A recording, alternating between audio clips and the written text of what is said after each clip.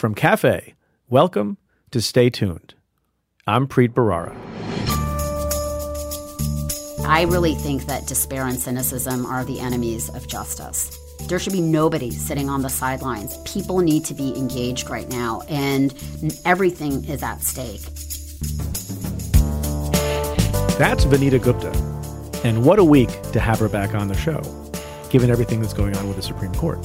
She's the head of the Leadership Conference on Civil and Human Rights and was the acting head of the U.S. Department of Justice's Civil Rights Division under President Obama, where I worked with her very closely. I speak with Vanita about the Brett Kavanaugh nomination, the fight for civil rights, and family separations at the southern border. That's coming up. Stay tuned.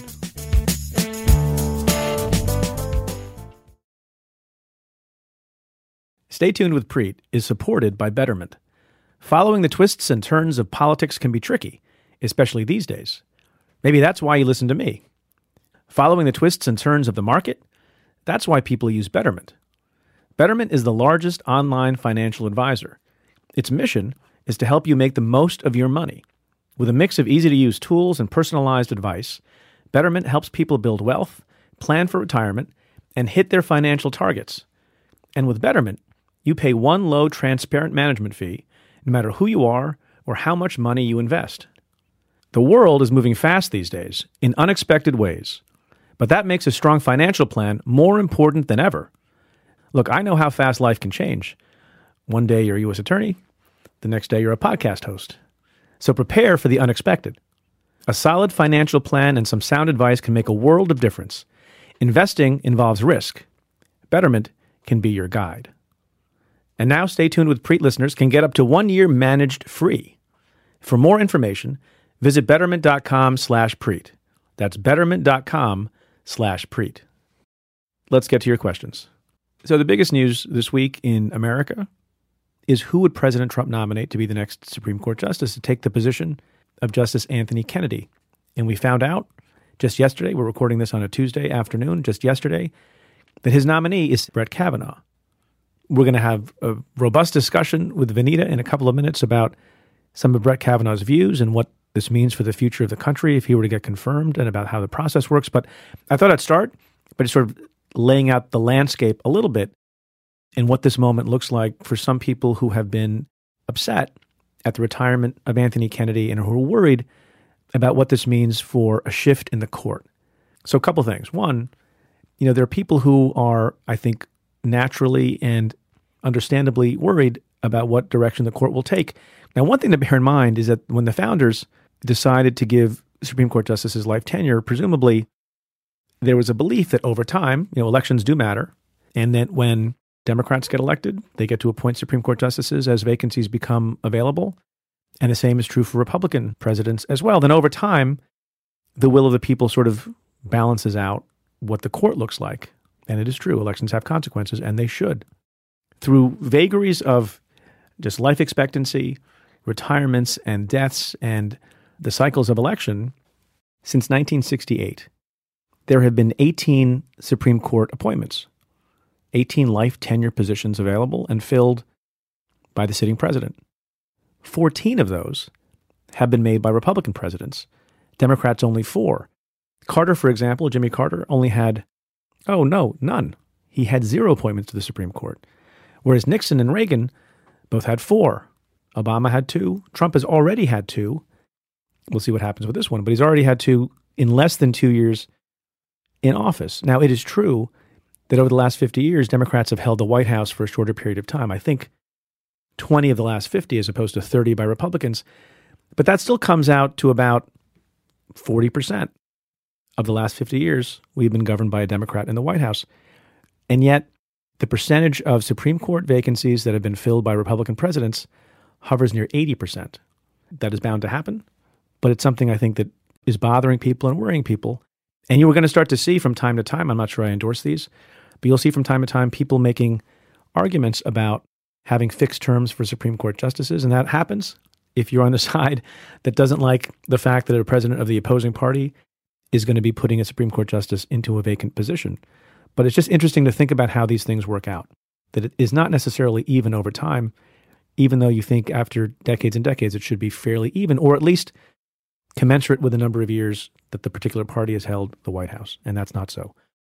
Another reason, as you know, that people are very upset about this particular vacancy is because of what happened to the vacancy under the Obama administration at the end of his second term, when Merrick Garland had been nominated. Not only was he never confirmed, not only did he never get a hearing, but Republican senators, led by Mitch McConnell, refused to even have courtesy meetings with him. The principle that was put forward, whether you want to call it a principle or not, was that there was an election coming up and there may or may not be a new president. And so the people should decide. That was Mitch McConnell's phrase. To my mind, it's a power play. People on the other side have engaged in power plays as well. And you cite to whatever precedent or principle you can that helps you maintain the balance on the Supreme Court that you want. But people were very angry about it because there were still a lot of months left in Obama's term. And people feel that Merrick Garland should have received a hearing, should have received an up or down vote, and should have been seated. I'm one of those people. And so now here we are in an election year. It's not a presidential election year. And Mitch McConnell and his acolytes are saying, well, no, I only meant that when it's a presidential election year, you're not supposed to have a vote on a Supreme Court nominee because the people vote. And there's no president to vote on this year. Well, I don't know why that makes a lot of sense either, because the Senate is divided at this moment 51 to 49. And last time I checked the Constitution, that people say they read very carefully, the Senate has the role of advice and consent. They advise and consent. No Supreme Court justice gets seated without that other branch of government called the Congress, and in this case, in particular, the Senate, giving it a thumbs up. When you have a body that is that closely divided, and could change, a lot of people think it won't, but it could, it doesn't strike me as any worse kind of a principled argument on the part of the Democrats to say, well, why don't we see what happens in the election, given also that we're closer in time to the election. And this is the swing seat that used to be held by Anthony Kennedy. And you're going to be seeing a lot of people saying one thing that's different from what they said a few years ago, which is the kind of thing that you see in Supreme Court confirmation battles for a long time. Now, one reason I feel like I can talk about this a little bit is people forget that before I was the United States Attorney, I worked on the Senate Judiciary Committee for 4.5 years. And I was chief counsel to Chuck Schumer. And I worked on the confirmation hearings for him and the committee on the Democratic side when John Roberts was nominated and went through his hearings, and when Sam Alito was nominated and went through his hearings. And in fact, as I've been reminded by some people finding pictures of this, given the events of this week, I helped Senator Schumer prepare for and sat behind him at the hearings for Brett Kavanaugh in 2005 and 6, when he was selected to be put on the D.C. Court of Appeals. So I'm familiar a little bit with the process, some of the rhetoric that happens on both sides, and we'll be talking more about that with Vanita. One thing I want to say is what is at stake.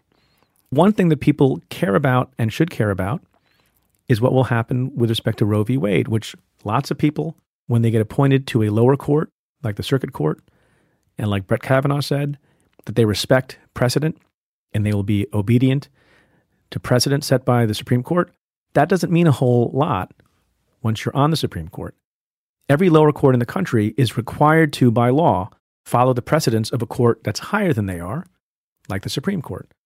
Precedents stand in the Supreme Court only so long as a majority of justices on it at any given time agree with that precedent. And it's not common, but it happens from time to time, and has happened recently. Just over the last term, Supreme Court justices overturn a precedent. So I think Roe is very much in play. And part of the reason people are also upset is because of the selection process here. That basically the President of the United States, as some people have been saying, outsourced the selection process to outside groups, including the Federalist Society and the Heritage Foundation. They have been screened for being pure conservatives of a certain stripe. And so that the days of being able to say, well, we don't know what's going to happen with this particular justice, like happened with John Paul Stevens and like happened with David Souter, are over. And you'll see on TV from time to time over the next couple of months, a person by the name of Leonard Leo, who is at the Federalist Society, a top official at the Federalist Society, who helped to put together this list of 20 or 25 people from which Donald Trump selected his first and now his second nominee to the Supreme Court, who have been vetted very carefully, even though there might not be particular opinions on every single hot-button social issue that the Federalist Society cares about. They've been vetted and screened very carefully. The Federalist Society and a certain brand of conservative have made it a point very clearly and very stridently for a number of decades that an important result that they want through the courts, because they haven't been able to do it through the Congress or through the states, because the Supreme Court has not allowed them to, is to overturn Roe v. Wade. That's just a fact. They want Roe v. Wade overturned. And so now when Donald Trump nominates someone like Brett Kavanaugh, I hear people like Leonard Leo getting on television and saying things like, well, Democrats saying that Roe is going to be overturned, that's a scare tactic. We don't know. There's no litmus test. We didn't ask the particular question. And the bizarre thing to me is, it's a little bit rich, that you have a person in the form of Leonard Leo and others who have made it a point to raise money on and pursue an agenda of overturning Roe v. Wade. I don't know how you go around the country saying everything we care about is the court, and one thing we want the court to do is overturn Roe v. Wade. And now that the president has adopted our view of who should be on the court, when someone says Roe v. Wade is in jeopardy, that's a scare tactic. That doesn't compute. All right, let's get to your questions. Here's an email from Marianne from Ithaca. Given that Judge Kavanaugh seems very well qualified to serve on the Supreme Court, what is your opinion on whether one should oppose him based on disagreement with his past or future potential decisions, like on abortion? Like everyone else who writes in, love your show. Thanks very much. I appreciate it, Marianne. So this is the age-old question that we've had going back decades and decades. You know, there was a time when there were no confirmation hearings for Supreme Court nominees. That began, I think, in the 1920s. As time has gone by and as a lot of issues, legal issues, social issues, have become more and more fraught and more politicized on both sides, by the way, people have taken more seriously the content of particular Supreme Court nominees' substantive views on issues that will affect people's rights, liberties, economic status, and whether you like it or not, and whatever rhetoric that senators spout and presidents spout or not, that's the world we're living in now. Some people date it back to the confirmation battle with respect to Robert Bork. People have had the same view when there have been Democratic nominees as well. And no matter what Mitch McConnell says, no matter what any Democratic senator, said in the past, we are long past the time when people really believe, honestly believe, that nothing should be considered other than the credentials and genteel temperament of the candidate. Now, the hard part is to figure out how to find out those views. And the way people get around answering the question, what are you going to do about a particular case, is to say very sort of legitimately that I don't want to answer a question on something that's going to come before the court. Now, it turns out that in recent times, Supreme Court nominees have become more and more and more averse to answering questions. I sat there for the Roberts hearing, and John Roberts didn't answer a lot of questions, but he still answered a lot more questions than Neil Gorsuch did just last year.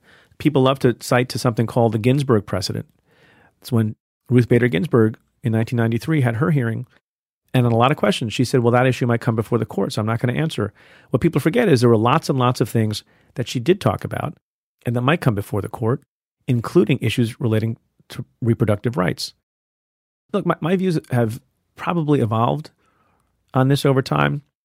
12, 13, 14 years ago, when I was a young assistant U.S. attorney and believed in this idea that judges can only call balls and strikes so long as they say that that's what they're going to do, that's what you care about. And then I got involved in the Senate, watched a lot of old hearings, and read a lot of commentary and, in fact, several books on the confirmation process, and then got to see the confirmation hearings happen, and then see what kind of decisions they render once they become judges, and then seeing the effect that some of those decisions have on people. I just think it's a cop-out to think that the only thing that matters when so much is at stake with the Supreme Court and the balance on the Supreme Court, the only thing that matters is that you went to Yale or you went to Harvard and you got good grades and you're a decent person who says please and thank you. How they think about the Constitution, how they think about what their role is, whether they're activist or not. And it's just not enough to say that someone is smart and nice. Here's another tweet question from Tyler. Preet Bharara, could Senate Dems not show up for the SCOTUS vote, resulting in a lack of quorum to even hold a vote? That's an interesting question. So there are two votes that take place with respect to every Supreme Court nominee. So the first vote takes place in the Judiciary Committee itself, which right now has 21 members, 11 Republicans and 10 Democrats, because the Republicans have an extra seat because they're in the majority. But it's a very narrow majority, so they only have one more member. And then usually, if that nomination gets reported out favorably, in other words, a majority vote in favor of the nominee to advance to the floor, then you have an up or down vote on the floor, and no quorum is necessary for the floor.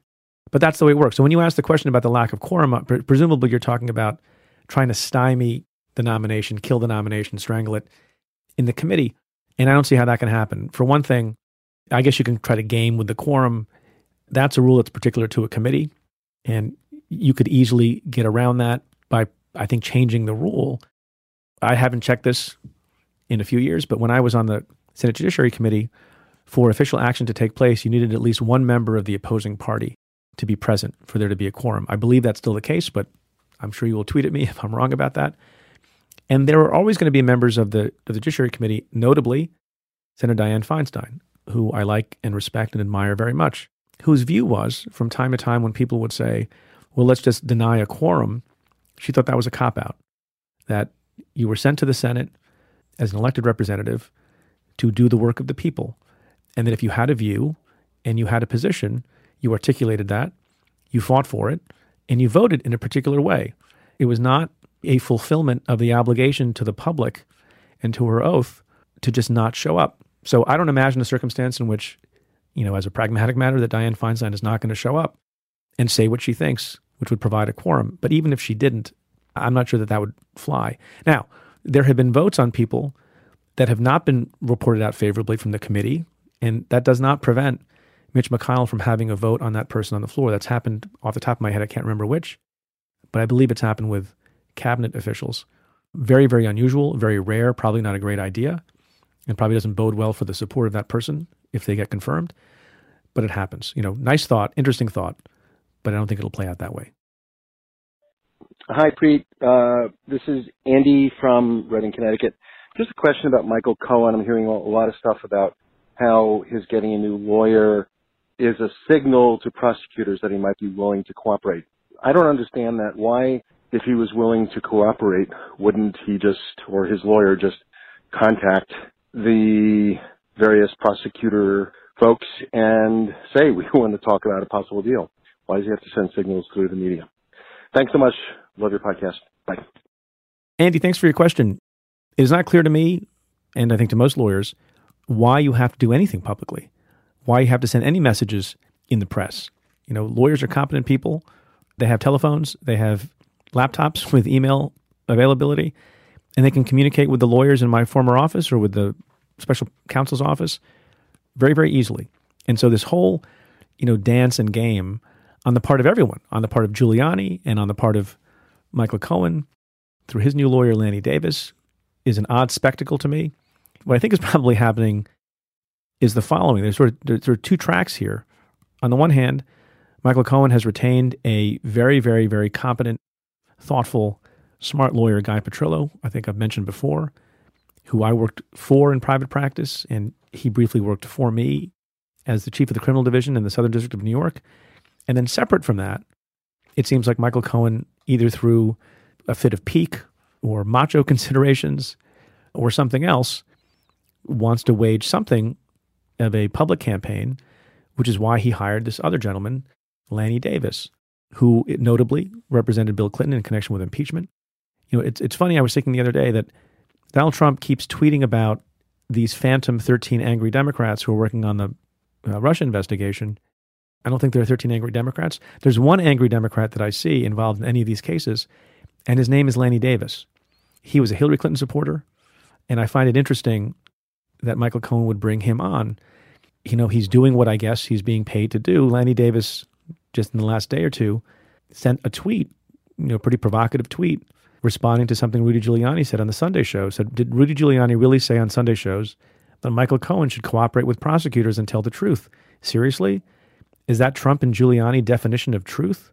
And then he writes even more provocatively, Trump/Giuliani next to the word truth equals oxymoron. Because of that attitude, I agree with the other folks who think that Michael Cohen has decided to turn the page. He's apparently changed his Twitter profile, and he's talking a little bit more tough. Maybe it's in the interest of trying to make clear to Trump that he should be pardoned? Maybe not. But I agree with you that these things are best done quietly and professionally, and there's not a lot of value in doing it publicly unless you're trying to send some particular message to he who follows social media and Fox News. My guest this week is Vanita Gupta. She served as the head of the Justice Department Civil Rights Division under President Obama. She's a veteran of the ACLU and the NAACP. Now, she runs the Leadership Conference on Civil and Human Rights, one of the nation's oldest defenders of civil rights. She was on the show very early on, and I wanted to have her back now as a leader on the front lines of one of the country's most pressing fights today. I talked to her about the issue on everyone's mind this week, the nomination of Judge Brett Kavanaugh to the Supreme Court, the battle in the Senate and the implications for the long term, and we talk about the ongoing crisis of family separations at the border. That's coming up. Stay tuned.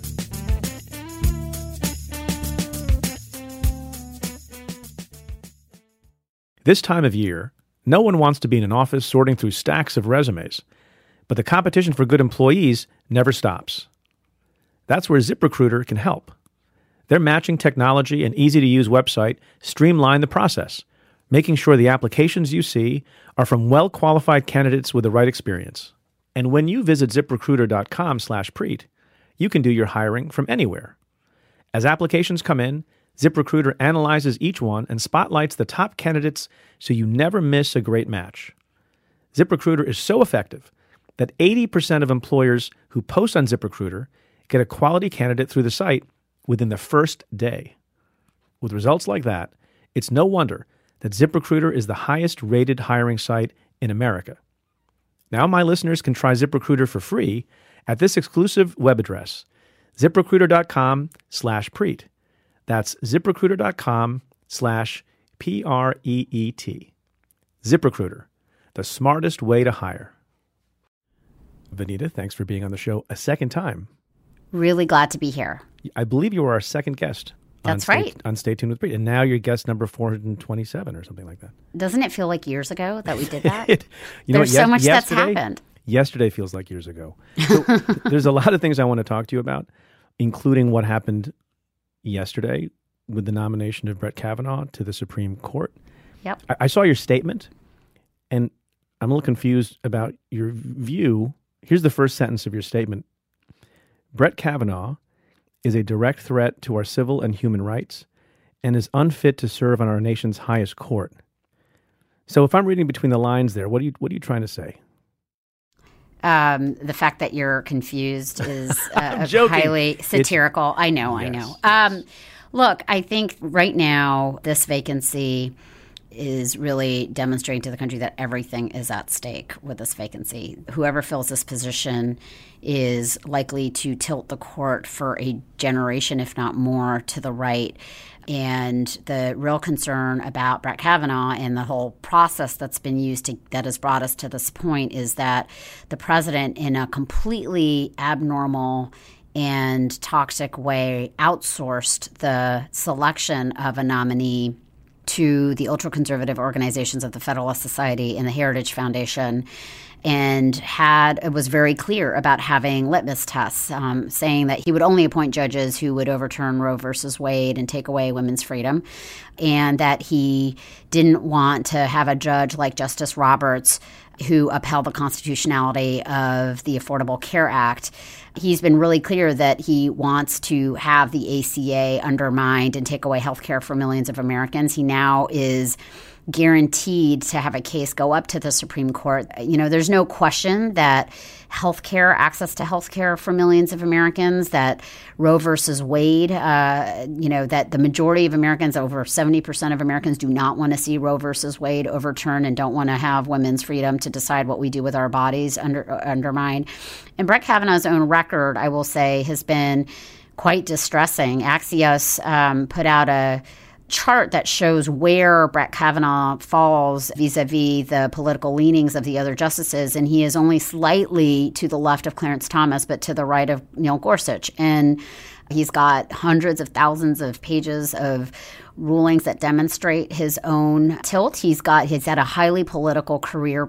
I think it's really distressing that he has written law review articles saying that basically a president should not be subject to investigations or criminal indictments, regardless of whatever criminal wrongdoing is found, really suggesting that a president can be above the law. And we've got a president right now who is under criminal investigation, very serious concerns. And I don't think it's any wonder, knowing who the president is and how much he thinks of himself, that against maybe even some of the inklings of what Senator McConnell was saying about how difficult Brett Kavanaugh might be to confirm vis-a-vis the other potential nominees, that Trump chose the person who could potentially be the deciding vote on the jury that will decide whether he should, and I use jury figuratively, but a jury that will decide whether he can be subpoenaed, whether he can be compelled to testify, whether he can pardon himself or family members.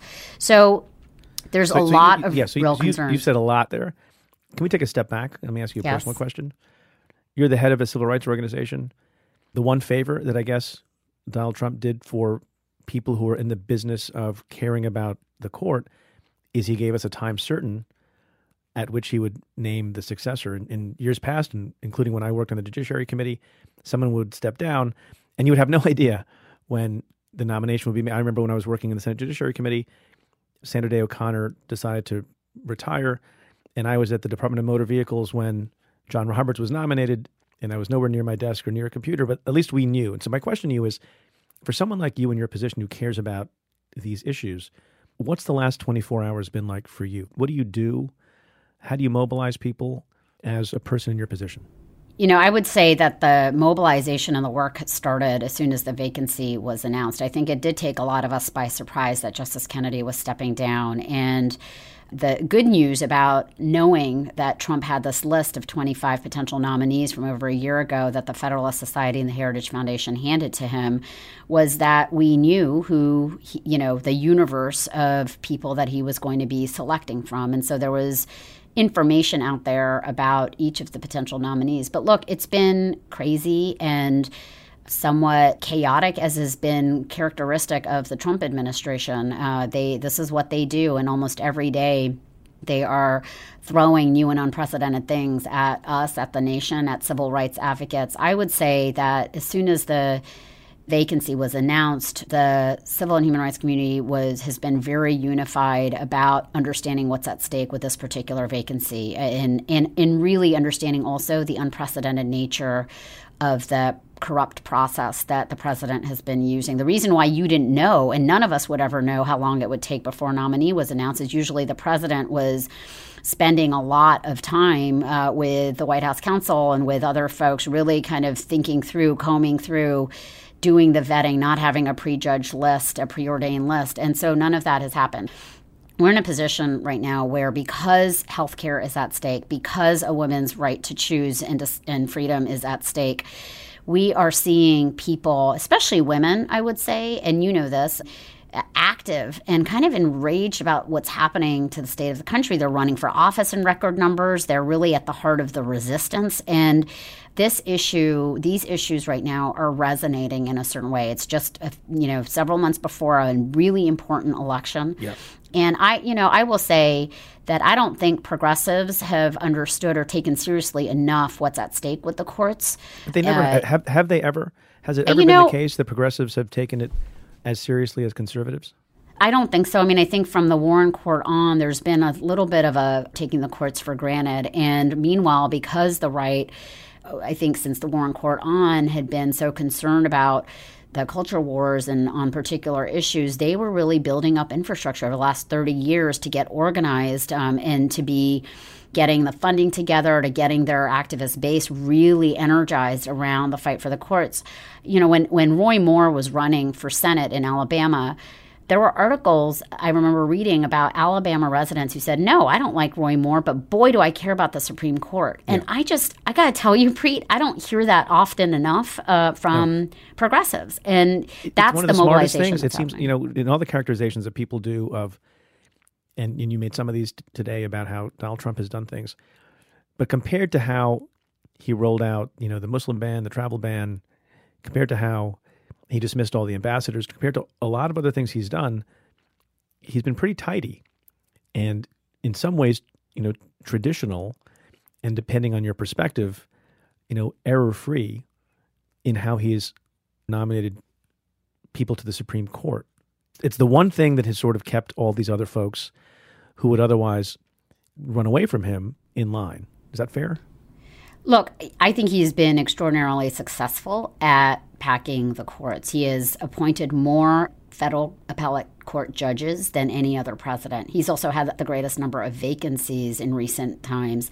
But I think we have to be very cautious about saying he's been tidy about it, because several of his nominees have been quite extreme. There have been nominees recently, and I think the needle is moving so much that we're kind of watching this happen on our watch. It's like the boiling of the frog. But we've had nominees literally telling the Senate Judiciary Committee that they cannot say whether Brown versus Board of Education was correctly decided. Okay? Yeah. That's like Marbury versus Madison. There are some cases that we should not be questioning. I understand judges saying we don't want to opine on a particular topic that is going to come before us. I got to tell you, if legal apartheid, whether apartheid in this country is legal or not, is coming back to the court, we've got way bigger problems. But the fact is that even Neil Gorsuch at his confirmation hearing said that Brown versus Board of Education was correctly decided. And then in recent weeks, we've had a number of nominees actually refuse to answer that question. So, but why do you think, it's a dumb question, why do you think they're refusing to answer the question? It would seem to be not difficult. It's the correct answer that it was correctly decided. I don't know, any rational person who thinks it wasn't.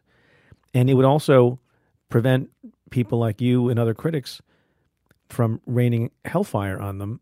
Why? What is going on in those brains? In other words, what's the worst case scenario that you're building out with respect to what is going on with those people? Well, look, I think that their rationale for not answering that question is because they feel like the next question, it leads them down a slippery slope to questions about whether Roe versus Wade was correctly decided, whether Connecticut versus Griswold was correctly decided.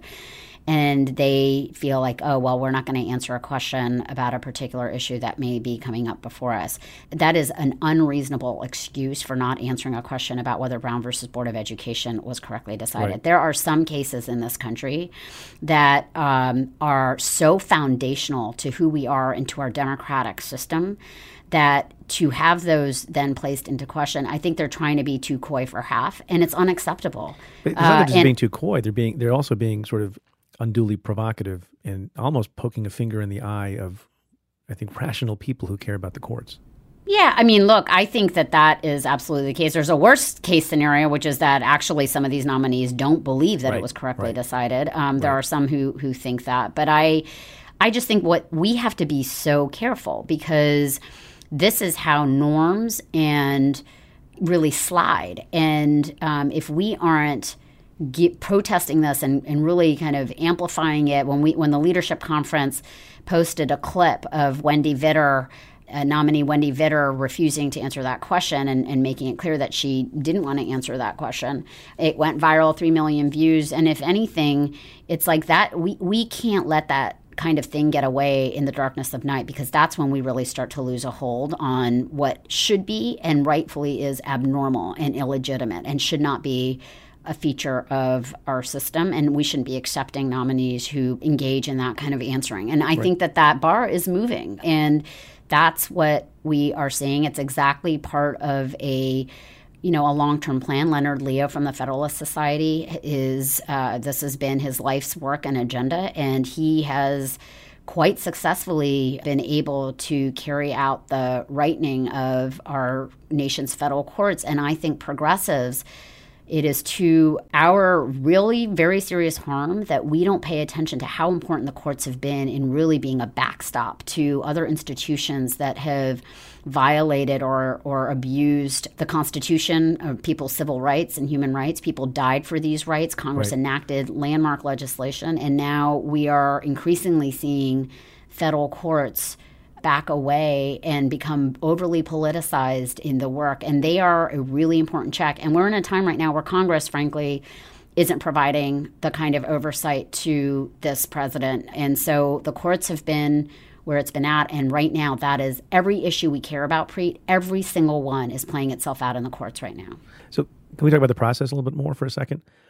So the Federalist Society and the Heritage Foundation made recommendations, and you and others have said that the decision-making has been outsourced. Is the Federalist Society bad? They are an organization that is got a very ultra-conservative view. The Heritage Foundation really wants to dismantle the regulatory state. They don't believe in the role of government in healthcare. They don't, so we just have to call out their extreme positions. Obviously, organizations have every right to exist, but I think that this process, and I think it needs to be pointed out, is not normal. It isn't normal for the president to rely solely on, one or two organizations that have an ultra-conservative agenda. It just belies the whole politicization of this process to have it conducted in this manner. So let's go through what's at stake. You mentioned Roe and reproductive rights. What's the best evidence that Brett Kavanaugh would be the fifth vote to overturn Roe?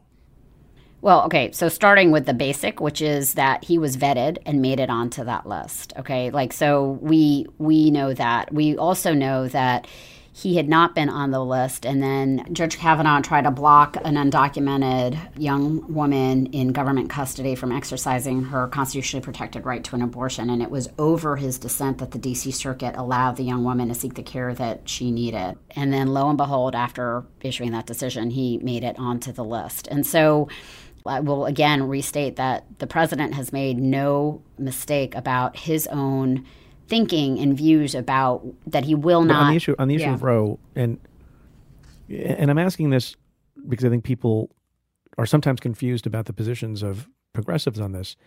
I don't think this is a terrific argument, but people will say, well, if the president campaigned on this idea that he was going to appoint justices to do X or Y, namely automatically cause Roe to be non-operative and cause the ACA to be dismantled, well, then anybody, by definition, that he would propose for the court would fall within his campaign promise and should be opposed. Is that fair to say? In other words, could there have been a circumstance in which this president, given his campaign promises and given the involvement of the Federalist Society and the Heritage Foundation, could have nominated somebody that progressives would have thought was worth consideration? I think that Kavanaugh's name on Trump's shortlist of potential nominees approved by those two organizations, the Heritage Foundation and the Federalist Society, we know, first of all, that he satisfied Trump's litmus test. And Trump, as you said that he wanted a person who would automatically overturn Roe versus Wade. And there was a call to say that the president should try to reach outside of that list to give people more faith in the process and try to propose a consensus candidate. And so nobody is saying that elections don't have consequences. They absolutely do. But the process that was used to select and bring Brett Kavanaugh's name forward is one that a lot of us find to have been toxic and unprecedented and not normal. And I think it's important for the American public to know that this has been an unprecedented process in that manner. What do you make of the fact that one of the first things that came out of Brett Kavanaugh's mouth at the ceremony at the White House was praise that he gave to Donald Trump, saying, no president has ever consulted more widely. And talked to more people. But what do you make of the fact? That's demonstrably false. Yes. Right? That seems like a lie straight out of the box. I don't know why he felt the need to say that. I don't know. Maybe Donald Trump asked him to say that.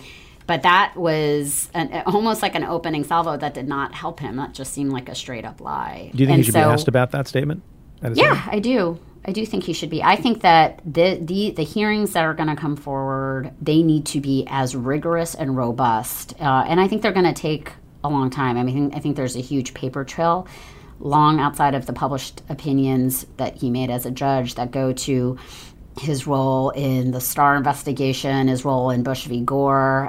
He has been a Republican who has had a very partisan agenda long before he became a judge, and there's a lot of paper and potentially other stuff out there that I think needs and deserves to be examined. And this confirmation hearing is really, really important given what's at stake. And so I think it's got to be a very rigorous process to really unearth everything that needs to be unearthed. And I think there are a lot of people that are concerned about Judge Kavanaugh's own writings about, the role of executive power and what a president can and can't get away with. Do you think he deserves a hearing? Well, I think that he deserves a hearing only if and when all of the documents that the senators are going to be asking for get produced. And I mean, the reason I'm asking is, Merrick Garland was not only denied a hearing, I believe he was denied courtesy meetings. Republican senators refused to meet with him at all in what was an election year. And we have here, it's an election year, it's not a presidential election year, but the Senate is very close and they have a role in deciding who's the next Supreme Court justice. What do you make of that issue, the Merrick Garland issue? Does that make you angry? And even if it does, yes. Is it useful for people to use that as a reason to change the process for him? What do you think about that? I will say, like, a lot of our groups, when we heard about the vacancy, really put out the gate that there shouldn't be a hearing until after the people have spoken in November. And part of it is because Senator McConnell, set that as the way that he treated Merrick Garland. And, of course, there's a lot of anger about that. I think right now the focus is on how this process takes place and whether there is going to be the kind of rigorous investigation into this nominee's background. I think there are other people who also believe that the president shouldn't get to nominate anyone on the court because he's under investigation, and until the Mueller investigation's over, he should just not be able to do this. Now, I think for the leadership conference, there's a lot of concern about what happens to the rule of law if Judge Kavanaugh joins the Supreme Court. And there's a lot of concern right now about exactly what's at stake: voting rights, the principles of our democracy and the separation of powers, the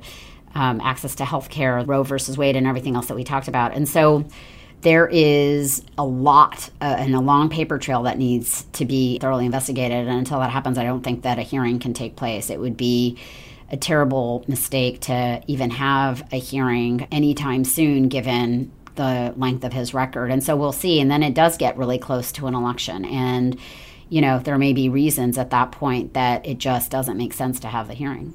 So what's the goal here? Explain to folks. So you defeat, hypothetically, Brett Kavanaugh. He gets defeated in the Senate because one Republican maybe changes his or her party line view. Then Brett Kavanaugh is defeated. That's happened before. There have been Supreme Court nominations that have gone down in smoke or up in smoke, whichever directional preposition you want to use. Is the hope that then, chastened by that defeat, and maybe with a different makeup in the Senate, that the president then nominates someone who's a little bit more moderate in the progressive view? Because that's happened before as well.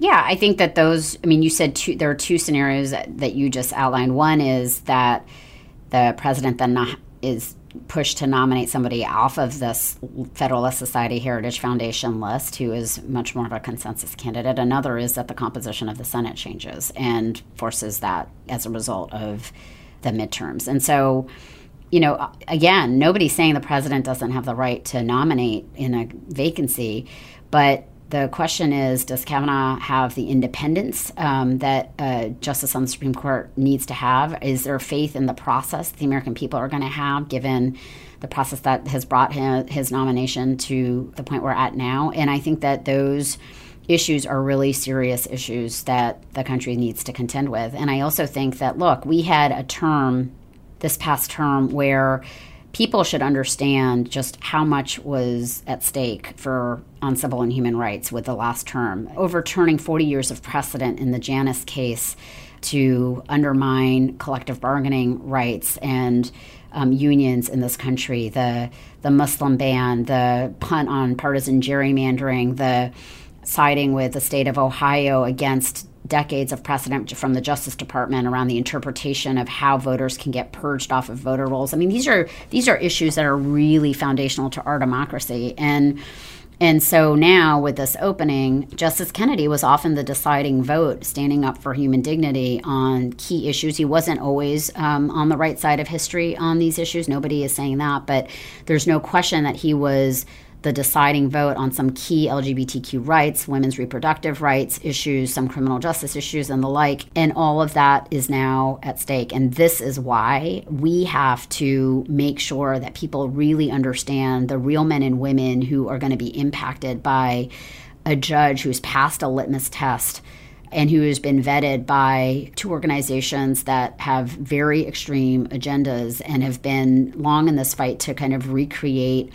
a different orientation in the courts that undermine its independence. And so that's the work that our groups are doing. It's going to be one outside of the Beltway. I will say there's the thing that is going to get in our way is only our cynicism. Nobody thought that we would be able to preserve the Affordable Care Act a year ago.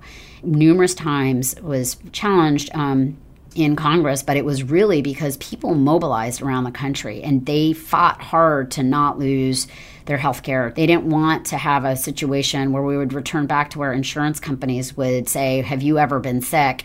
And if you had said yes, that you wouldn't be able to have access to health insurance. And so this is about real people's lives. It's not about an inside the Beltway fight. It really is truly about like the men and women and children that get impacted by decisions from the court. And how much is this fight now, not to become overly dramatic, but how much of this fight now a bit about laying a marker in case in the next year or two, for whatever reason, Ruth Bader Ginsburg has to leave the court? What's that going to look like?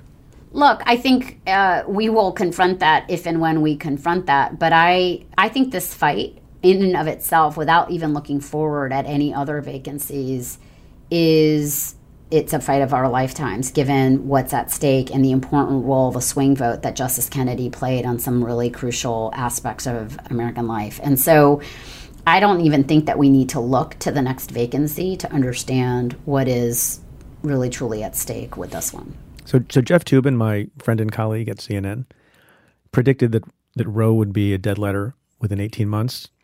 Is that too much? Do you agree with that prediction? I don't think it's too much. There are about 20 states right now that are considering bills to limit or deny women the freedom to choose what we do with our bodies. And so there is going to be challenges working their way up to the United States Supreme Court to Roe versus Wade.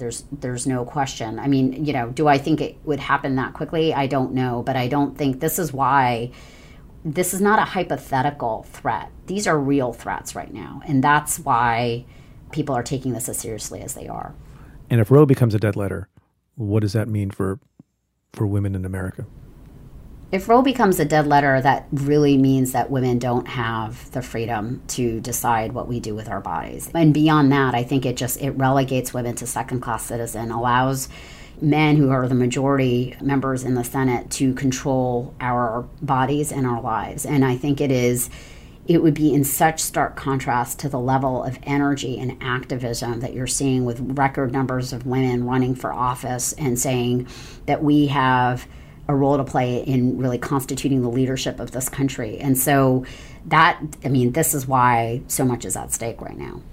From your perspective, and maybe you don't want to answer this, but from your perspective, is it more important for the Democrats to win back the Senate than the House? Because that's where there can be some, wiggle room on the Supreme Court? Or how do you think about that? I mean, I don't know that I can prognosticate on that. You don't want to pick either chamber. I'm not going to pick either chamber. I think it's really, and look, I need to be clear. The Leadership Conference doesn't work for the Democratic Party. What we work for are the values that we stand for. And right now, unfortunately, particularly with this administration and the lack of courage and backbone that the Republican Party has in standing up against the racism, the anti-immigrant kind of undergirding of almost everything that the president is doing, that the administration is carrying out, civil rights somehow is getting turned as like a partisan issue. And it didn't used to be that way. And it shouldn't be that way. But that's where we are today. And so it isn't about, the House versus the Senate. Obviously, the Senate has an incredibly important role in oversight and in confirming the judiciary and the like. But I think one-party rule in America is terrible for the Constitution. It's terrible for the country. We are right now faced with an administration that has been polarizing, divisive, has taken unprecedented steps and actions and tweets and rhetoric. Again, we're coming up on the anniversary of Charlottesville, where we have a president who to this day has refused to denounce the white supremacists, some of whom were marching in his name back on August 12th of last year.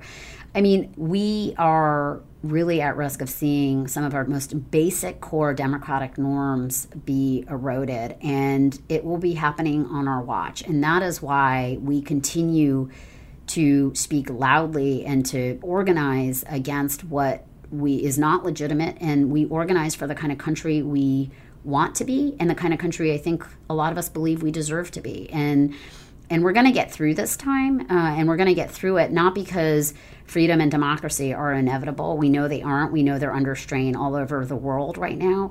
We're going to get through it because men and women of good conscience have stood up, have gone to the streets, have filed cases in court.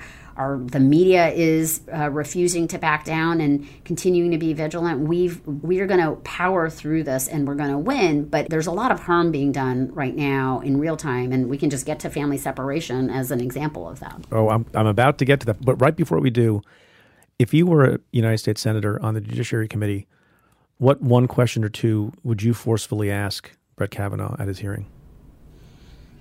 I think I would ask, will he uphold Roe versus Wade? And I don't want that answer to be, it's existing law and I will uphold precedents, because we know that Justice Gorsuch answered that question that way and has had no qualms about overturning decades of precedent. And so it needs to be a very probing question about... So you would put it to him that starkly and demand an answer to it? Yeah, I would. It needs to be sussed out about what does personal liberty actually mean to you in the context of Roe versus Wade. And I would want to know, do you want to take away health care for millions of Americans? I would want to know, do you believe that, in the seat that you're sitting now, that the president should be able to fire Robert Mueller? And then, of course, I would want to know a slew of different questions about voting rights in Shelby County and criminal justice reform, and nobody knows what his record is on LGBTQ rights. There's a lot to be probed and to be understood. So you brought up the issue of family separation, and a few weeks ago when we talked about your coming on the show, that's one of the chief reasons I wanted to have you on, because I know you and your group have been doing work and care about it. Could you just very quickly catch people up on exactly what the current status is of people who have been separated, moms and dads who have been separated from their children at the border, and what is happening with that? Yeah, I will say, there have been a lot of low points in the last year and a half, but this particular issue has been gut-wrenching and really, really painful.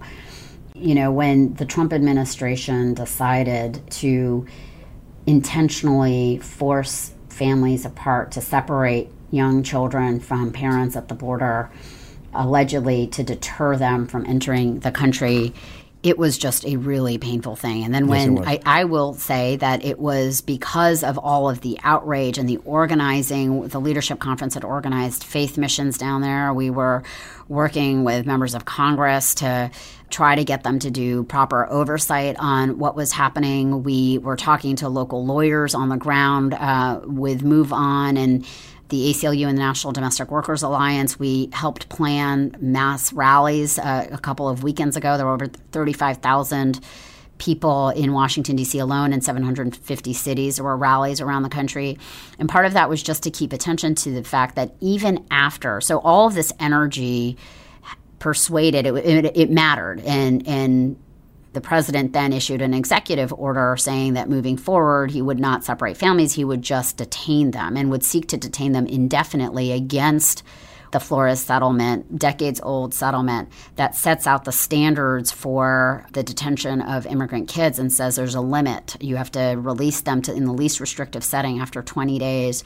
Trump had his Justice Department and Jeff Sessions ask a federal court in California to remove that barrier and to allow the government to detain families in prison-like conditions indefinitely. Because they didn't want to abandon, if they could help it, the zero-tolerance policy of arresting and charging with a misdemeanor every single person who seeks asylum, not at a checkpoint.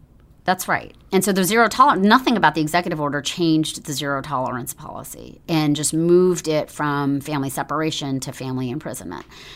And what has been just awful is that even as every day there's new assaults and new attacks on various communities, there are still, as of over the weekend, there were 3,000 children that remained separated from their parents. And the government seems to not be able to unify them. There are still over 100 children under the age of 5. Now, you and I both have kids. Like, I know what my 2 sons were like under the age of 5.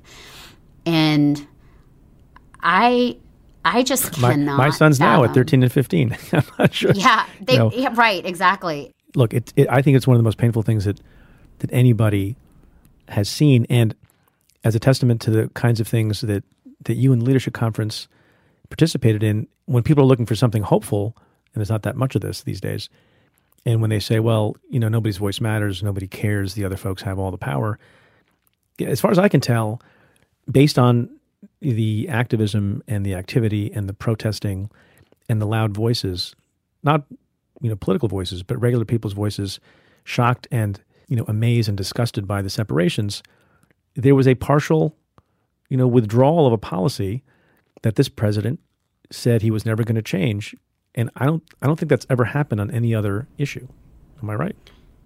Yeah, look, I think you could say that it happened on healthcare to preserve the ACA. And there have been moments where this has happened, but I agree with you that it was because of the outpouring of people in communities all over the country about how egregious this policy is, and that I think that that's why they made that change. But what I think is so terrible is that we find ourselves weeks after this executive order was issued still with hundreds and hundreds and hundreds of children that remain separated from their parents, and that the government has admitted in litigation. The ACLU sued in May against this policy, and now that litigation is playing itself out, and a judge ordered the government to unify the families by July 26th. Then the government has now admitted that they just can't meet that deadline and has started doing DNA testing of some of these young kids who can't even give their own consent. Can you explain, because this is so infuriating.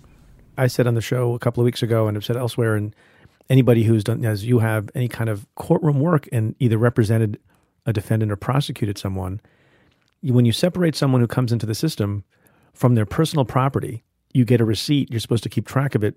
You're supposed to give the property back to the person later. And have you been able to figure out how it can be that the government seemed not to have had any plan at all of tracking children who are separated from their parents, separate and apart from the legal issue? I mean, I really think they had no plan. I don't think they believed that they were going to be unifying these families. And so what in our system, and I know this because I represented children in detention, in family detention back in 2006 in Texas in these horrible conditions run by a private prison company. But the kids, when they're unaccompanied minors, go into the jurisdiction of Health and Human Services. The Office of Refugee Resettlement has jurisdiction over the health and well-being of these children. And the adults remain in DHS custody. And so trying to rationalize the irrational here, apparently the U.S. government doesn't have databases or didn't actually document and connect those systems, and is now doing invasive DNA tests of kids to figure out who the parents are. I mean, it's just unbelievable. And I look at the 12 boys in the Thai soccer team and the amount of work that was done to rescue them, and God bless them. That was just an incredible story. But here we are in a situation where all of these people are in the custody of the United States government, and the government is unable to unify 2, 3, 4-year-olds, 1-year-olds, infants that were snatched from their mothers to their parents. It's almost not even believable. And at the same time that they didn't have the foresight to figure this out and are still trying to fight it to some extent and are failing in what a judge has ordered, at least so far, this administration is setting up denaturalization task forces. I know. What do you have to say about that? No, look, let's be very clear that this is not about curbing illegal immigration. I mean, Jeff Sessions, Steve Miller, Stephen Bannon, they have had a plan that they cooked up years before they came into the Trump administration to limit legal immigration. And it is a plan that is based on a notion and a fear of the changing demographics of this country. This has all been a part of this plan. And so we shouldn't be surprised. And we're seeing it play itself out in a lot of ways. So, things like the census citizenship question. Well, it turns out that Steve Bannon had been working on that agenda to try to get the Commerce Department to add a question about citizenship status to the U.S. Census. Got Jeff Sessions to say it was going to be in the name of voting rights enforcement. Jeff Sessions, who's called the Voting Rights Act intrusive. And this is all, you can see that the litigation to stop police departments from being able to have the trust of everyone in their jurisdiction, including immigrants, to call them and trying to penalize local jurisdictions for being so-called sanctuary cities and the like. This is all deeply, deeply rooted in a view of America that is narrow, that is white, that is based on fear and division. And I think the family separation issue, I will tell you, it has been hard. There's a lot of rhetoric and anti-immigrant rhetoric that can be very compelling to people that are hurting or feel like they're outside of the mainstream economy, white working class folks.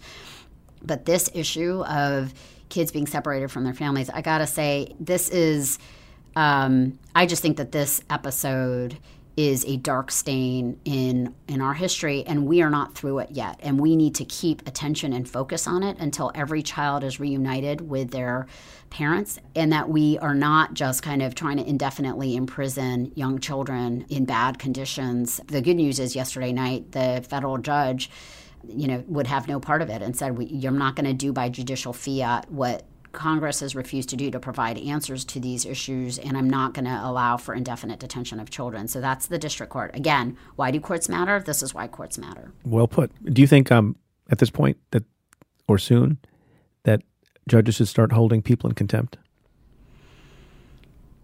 I think that in this situation, I think that there's no question that if the federal government is unable to comply with the court order, that is, they are in contempt of a court order. And, it's, what does it mean for the federal government to be in contempt? Ultimately, the court, may decide to go that route, but people need to understand that we have a lot more power than we sometimes claim to be. And sometimes it's our own cynicism that gets in our own way. I really think that despair and cynicism are the enemies of justice. They give us excuses for inaction. They're often kind of a privilege that is not afforded to everyone, and that at this time there should be nobody sitting on the sidelines. There are a million ways that people can engage. Not everyone has to be holding a sign in the street. Some people are going to just feel comfortable donating to an organization that's doing this work, or they're going to be calling up their senators about the Supreme Court fight. There's so many ways, but people need to be engaged right now, and everything is at stake. And we cannot afford to have a complacent society where we say, oh, well, we just don't have the power to make this change. The Trump administration has all the power. No, we have to be building power in our communities. There's no question that we need to also be voting come November, but we need to be invested and engaged even in between elections, because this is how this stuff happens. If we aren't engaged in this way, this will be the boiling of the frog. This is where we will suddenly see norms and practices just eroded before our very eyes because nobody stood up. That's what's so gratifying to me, even in this time, as hard as it is for those of us who care about this country, who love this country, whose parents came to this country because of the promise of democracy and civil and human rights.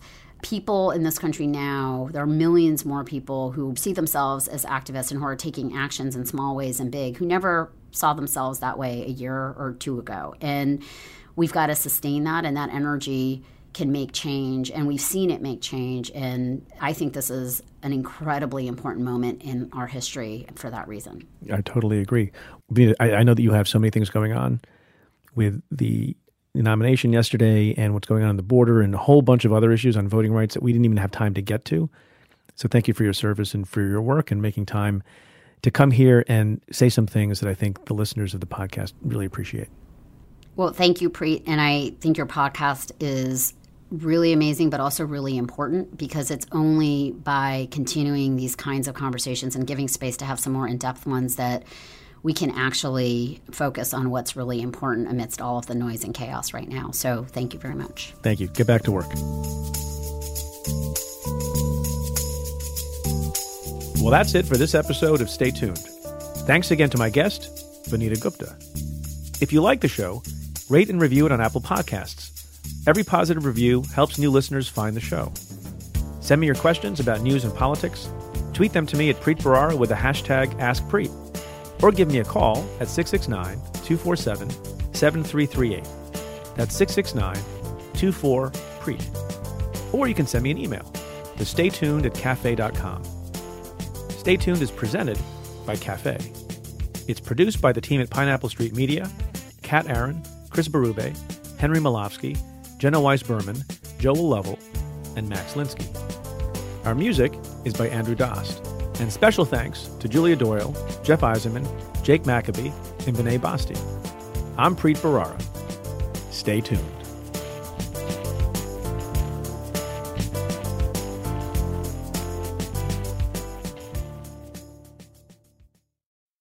Simply Safe is the home security for right now, when feeling safe at home has never been more important. Simply Safe was designed to be easy to use while protecting your whole home 24/7, starting at 50 cents a day. Order online easily. Open the box, place the sensors, plug it in, and your home is protected around the clock. No technician has to come to your house. Head to simplysafe.com/Preet and get free shipping and a 60-day money-back guarantee.